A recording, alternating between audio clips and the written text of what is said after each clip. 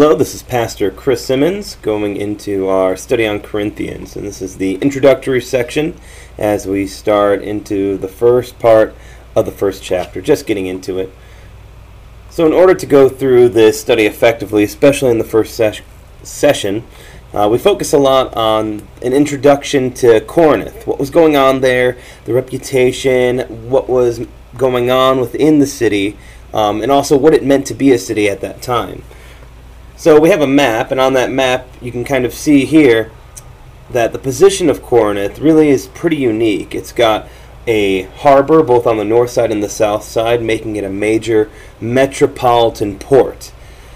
A little bit of history is it was destroyed originally in 150 BC, rebuilt by Julius Caesar in 46 BC.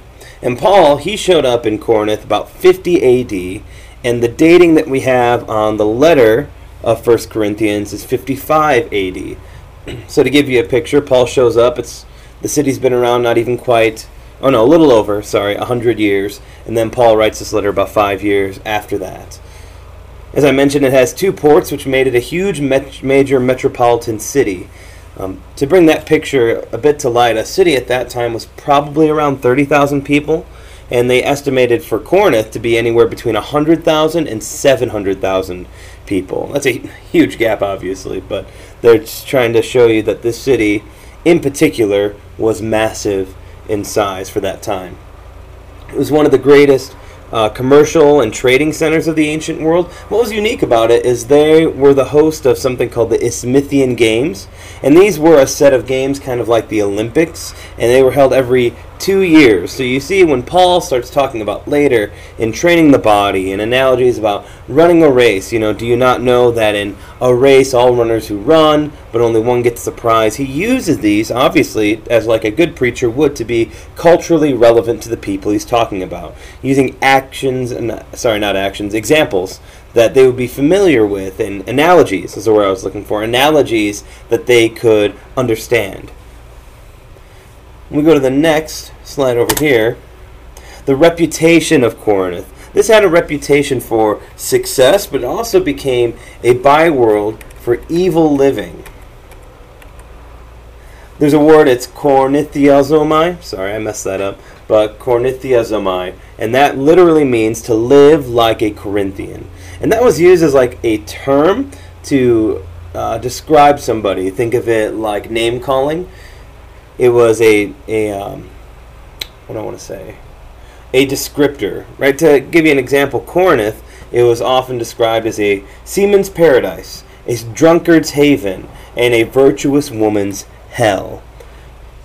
To give that word, that korinthiazomai, a bit more depth, the portrayal for a Corinthian in Greek theater at that time was someone who was drunk, very promiscuous on stage, flirtatious, if you will. They were kind of known a bit for sexual immorality. In fact, something that's fascinating probably isn't the right word, but something that is really informative to understand is here in Corinth, it had a reputation for that promiscuous sexual activity because in there was a temple of Aphrodite. And at the temple of Aphrodite, there were over 1,000 prostitutes that were there. And when you go to worship Aphrodite, one would go to the temple and pay the prostitute and have sexual intercourse there as an act of quote-unquote worship. And then those same prostitutes would come into the city at night, I guess, for the on-the-go worship. And that was a major activity that happened there. And you see how Paul addresses that topic later on, because a lot of, the book of 1 Corinthians, or that letter, is about sex and sexual integrity. That's why it's such a major deal there. There was a phrase in Corinth that says, "It is not every man that can afford to go to Corinth." And you kind of get the picture there. Because if you contemporize that into a modern day city, it's a very high-end, very expensive city, so it was expensive to live there, expensive to eat there, and you could say expensive for worship and worship activities there as well. Also, its reputation was one for religious pluralism. To say that, it's kind of like a melting pot of religions that they kind of picked and chose whatever they wanted from. You know, like Greek and Roman gods. Egyptian gods were even big there, as well as cults.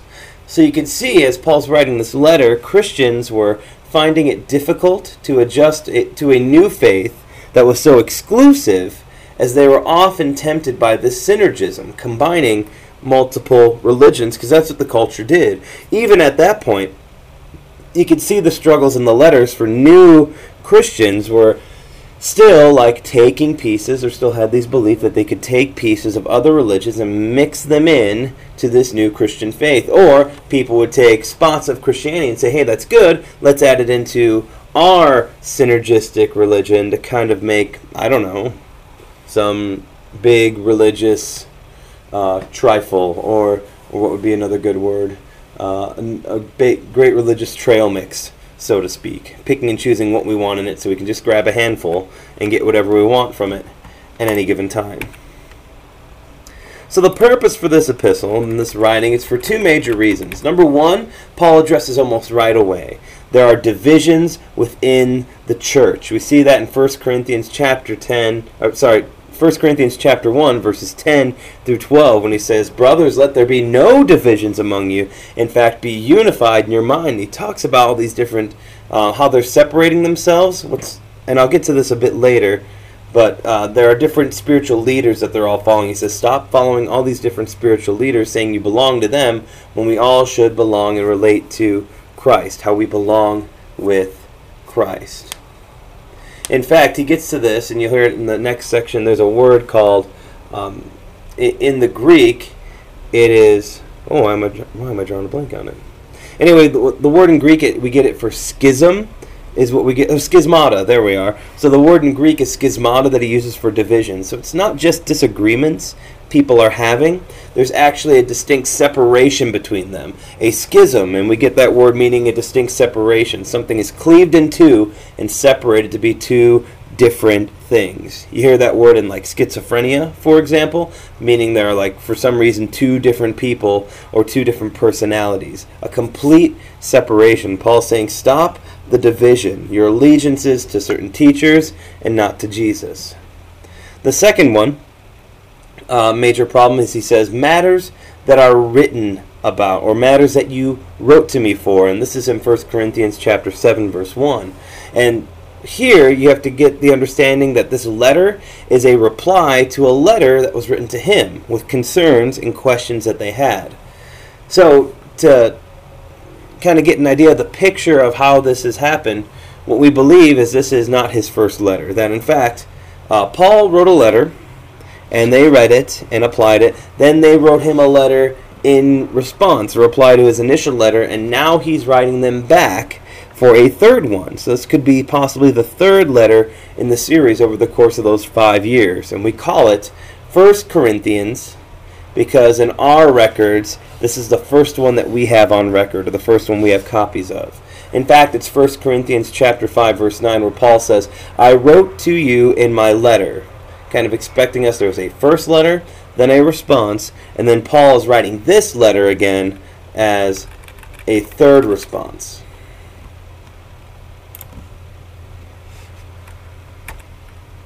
So throughout class we had major discussion questions, one of them being, in what ways was Corinth in Paul's day like many cities of today? And in part that was kind of to get this idea of the spiritual problems in that church at the time are often ones we're dealing with today. That synergism of like beliefs kind of being brought all together, it kind of muddles the Christian faith a bit when we have, well, you know, Jesus sounds too exclusive. I kind of like this other practice over here. Let's mix it into what we're doing. Some of the sexual integrity questions and such, people will say, oh, you know, what we read in Corinthians, that's in all of the Bible, that's outdated. You know, they weren't paying rent at that time. They didn't have to worry about not living together. Well, we kind of go through this letter and we realize how timeless yet timely God's Word always seems to be. Another discussion question we had after that is, what do you think the church today would look like if we didn't have the Bible? And that question is more geared to make us empathetic to what's going on in Corinth, because they didn't have the Bible. Most of everyone in Corinth, and you'll kind of see there are four distinct groups that go through this. Majority of them, however, are Gentiles. There are Greek and Roman Gentiles that didn't have the Old Testament scriptures to say, oh, look at these prophecies that Jesus fulfilled. They didn't have really the set of moral standards and laws that we see in the Old Testament that the Jewish Christians had the benefit of. Well, these certain things are fulfilled, but we still keep the same sense of morality based off of what Christ taught us. They don't really have that to fall back on. So I'm not making an excuse for them, but there's a reason that an early church like this would struggle, especially in the culture of that day, but even in the culture of today. To start a new church, we do have the Bible, thanks be to God, to fall back on, to not even fall back on, to push forward, to elevate, to be reverent of, and to be the source of all our teaching, right? Sola Scriptura, Scripture interprets Scripture, but not all contemporary models of not just church today, but teachings will discount that even to a bit. So we can kind of, again, here be a bit more empathetic of what they're going through today. And I mean, the first New Testament, they didn't have that yet. The Mark was the one that wrote we date the Gospel of Mark being the first New Testament, written around 70 A.D. Paul's writing this letter again in 55 A.D. And this letter, amongst this, and I think it's Thessalonians, are some of the first letters that Paul wrote. So again, they don't have a lot to really reference. So some of their failings are just, hey, we're beginners at this. But Paul is here to gently correct them. And in some senses, they should know better. So as we get into the book of 1 Corinthians, chapter 1, verses 1 through 3, there are kind of three things that Paul does in just these first three verses. First, he kind of lists his credentials. In the time he's been away, I'm sure, and he's sure that new people have been added to the church. And they're like, who is this guy that can just say what he wants to us? Who is this guy? Who does he think he is that could give us this kind of coaching, especially when it's so intense as we get through the letter? So he lists his credentials. He's saying, hey, I'm an apostle. I'm appointed by Jesus. I've seen Jesus, and even capable of miracles when it's appropriate, right? And that's what an apostle was then. It's why we don't see apostles the way we do then as we do today. We talk about, the gift of the apostles' teaching and stuff, but, I've been appointed by Jesus. Sure, we can kind of cover that. Seeing Jesus, okay, maybe in the love of others, not Jesus in the flesh, but capable of miracles, definitely not.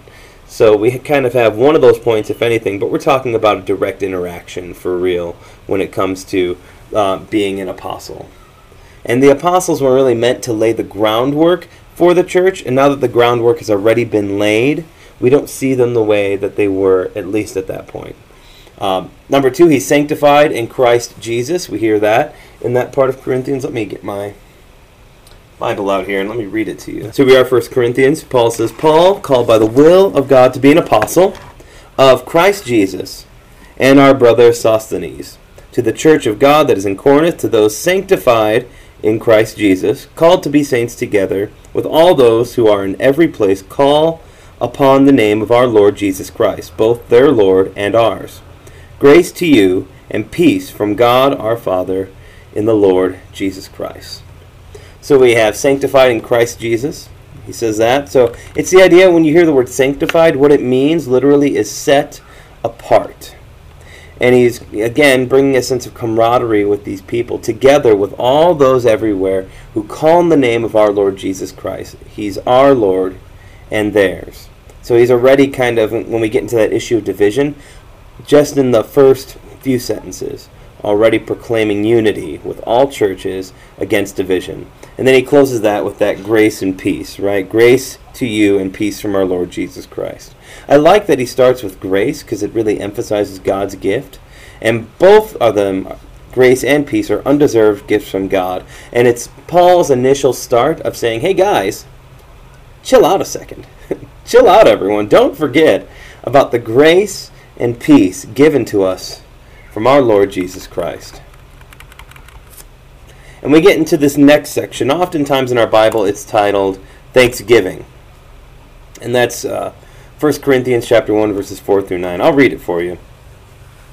I give thanks to my God always for you, because of the grace of God that was given you in Christ Jesus, that in every way you were enriched in him in all speech and all knowledge, even as the testimony about Christ was confirmed among you, so that you are not lacking in any spiritual gift, as you wait for the revealing of our Lord Jesus Christ, who will sustain you to the end, guiltless, in the day of our Lord Jesus Christ.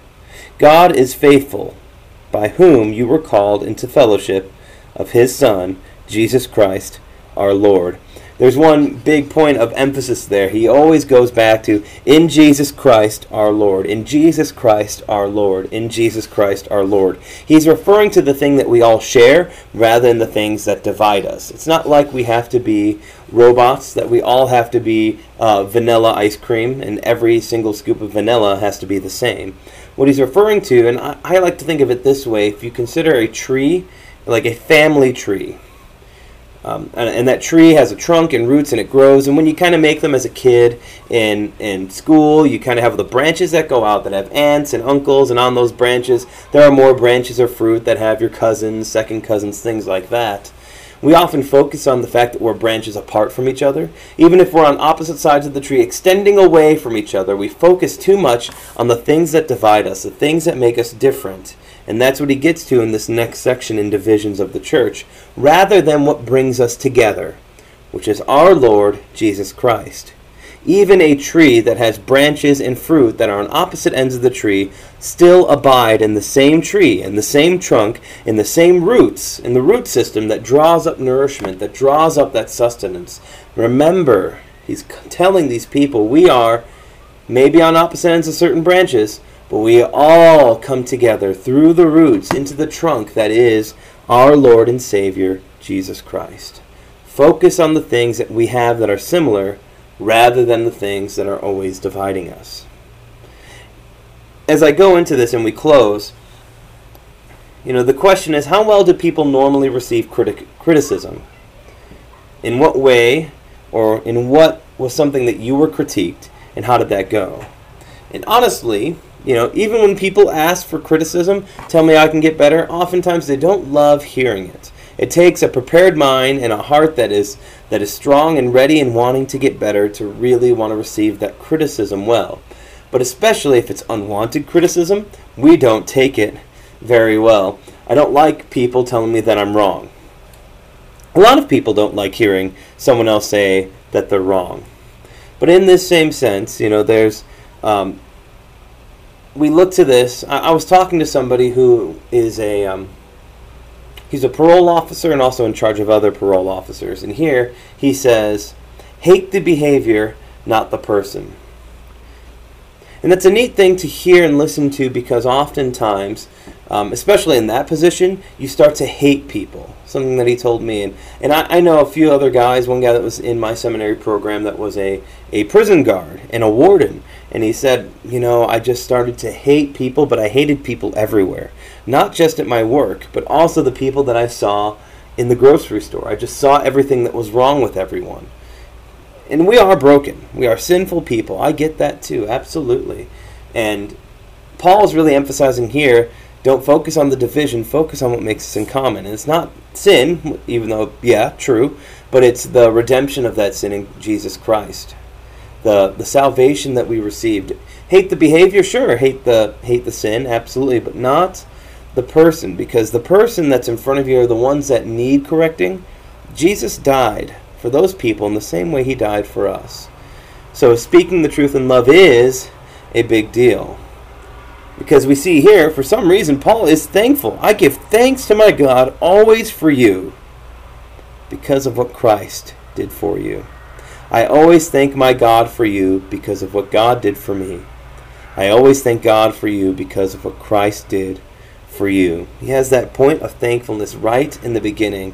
And often when we're in this position, dealing with difficult people and difficult times, we look at them like they're difficult, and we don't look at them and say, I thank God for you for making my life hard. But in the same sense, Paul looks at people and says, in this time of thanksgiving, I thank God for you because of what Christ did for you.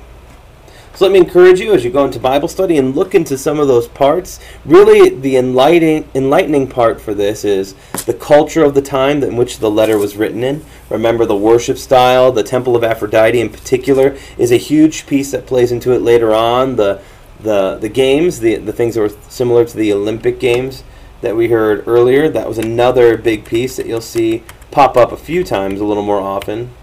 I'm drawing a blank on what they're called. Come on now. The Isthmian Games? But anyway, to go back to what we're talking about. Temple of Aphrodite. Where it's set, it's a major city that makes a lot of... The Isthmian Games. I now remember it, sorry.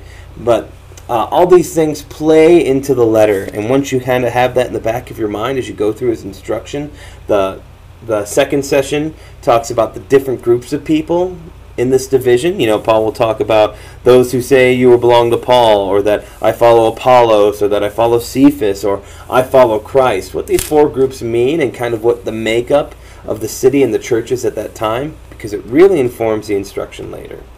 I pray that your time in the Word blesses you, the time you listen to this, as you study would bless you, and let's live abundantly in that blessing that is Christ. Pray this all in your name, Jesus. Amen. If you have any questions or comments, email them to podcast@gracepocatello.org, and make sure to subscribe to our channel to stay up to date on sermons and classes at Grace Lutheran Church in Pocatello, Idaho. This podcast is designed so that you can take grace with you anywhere you go.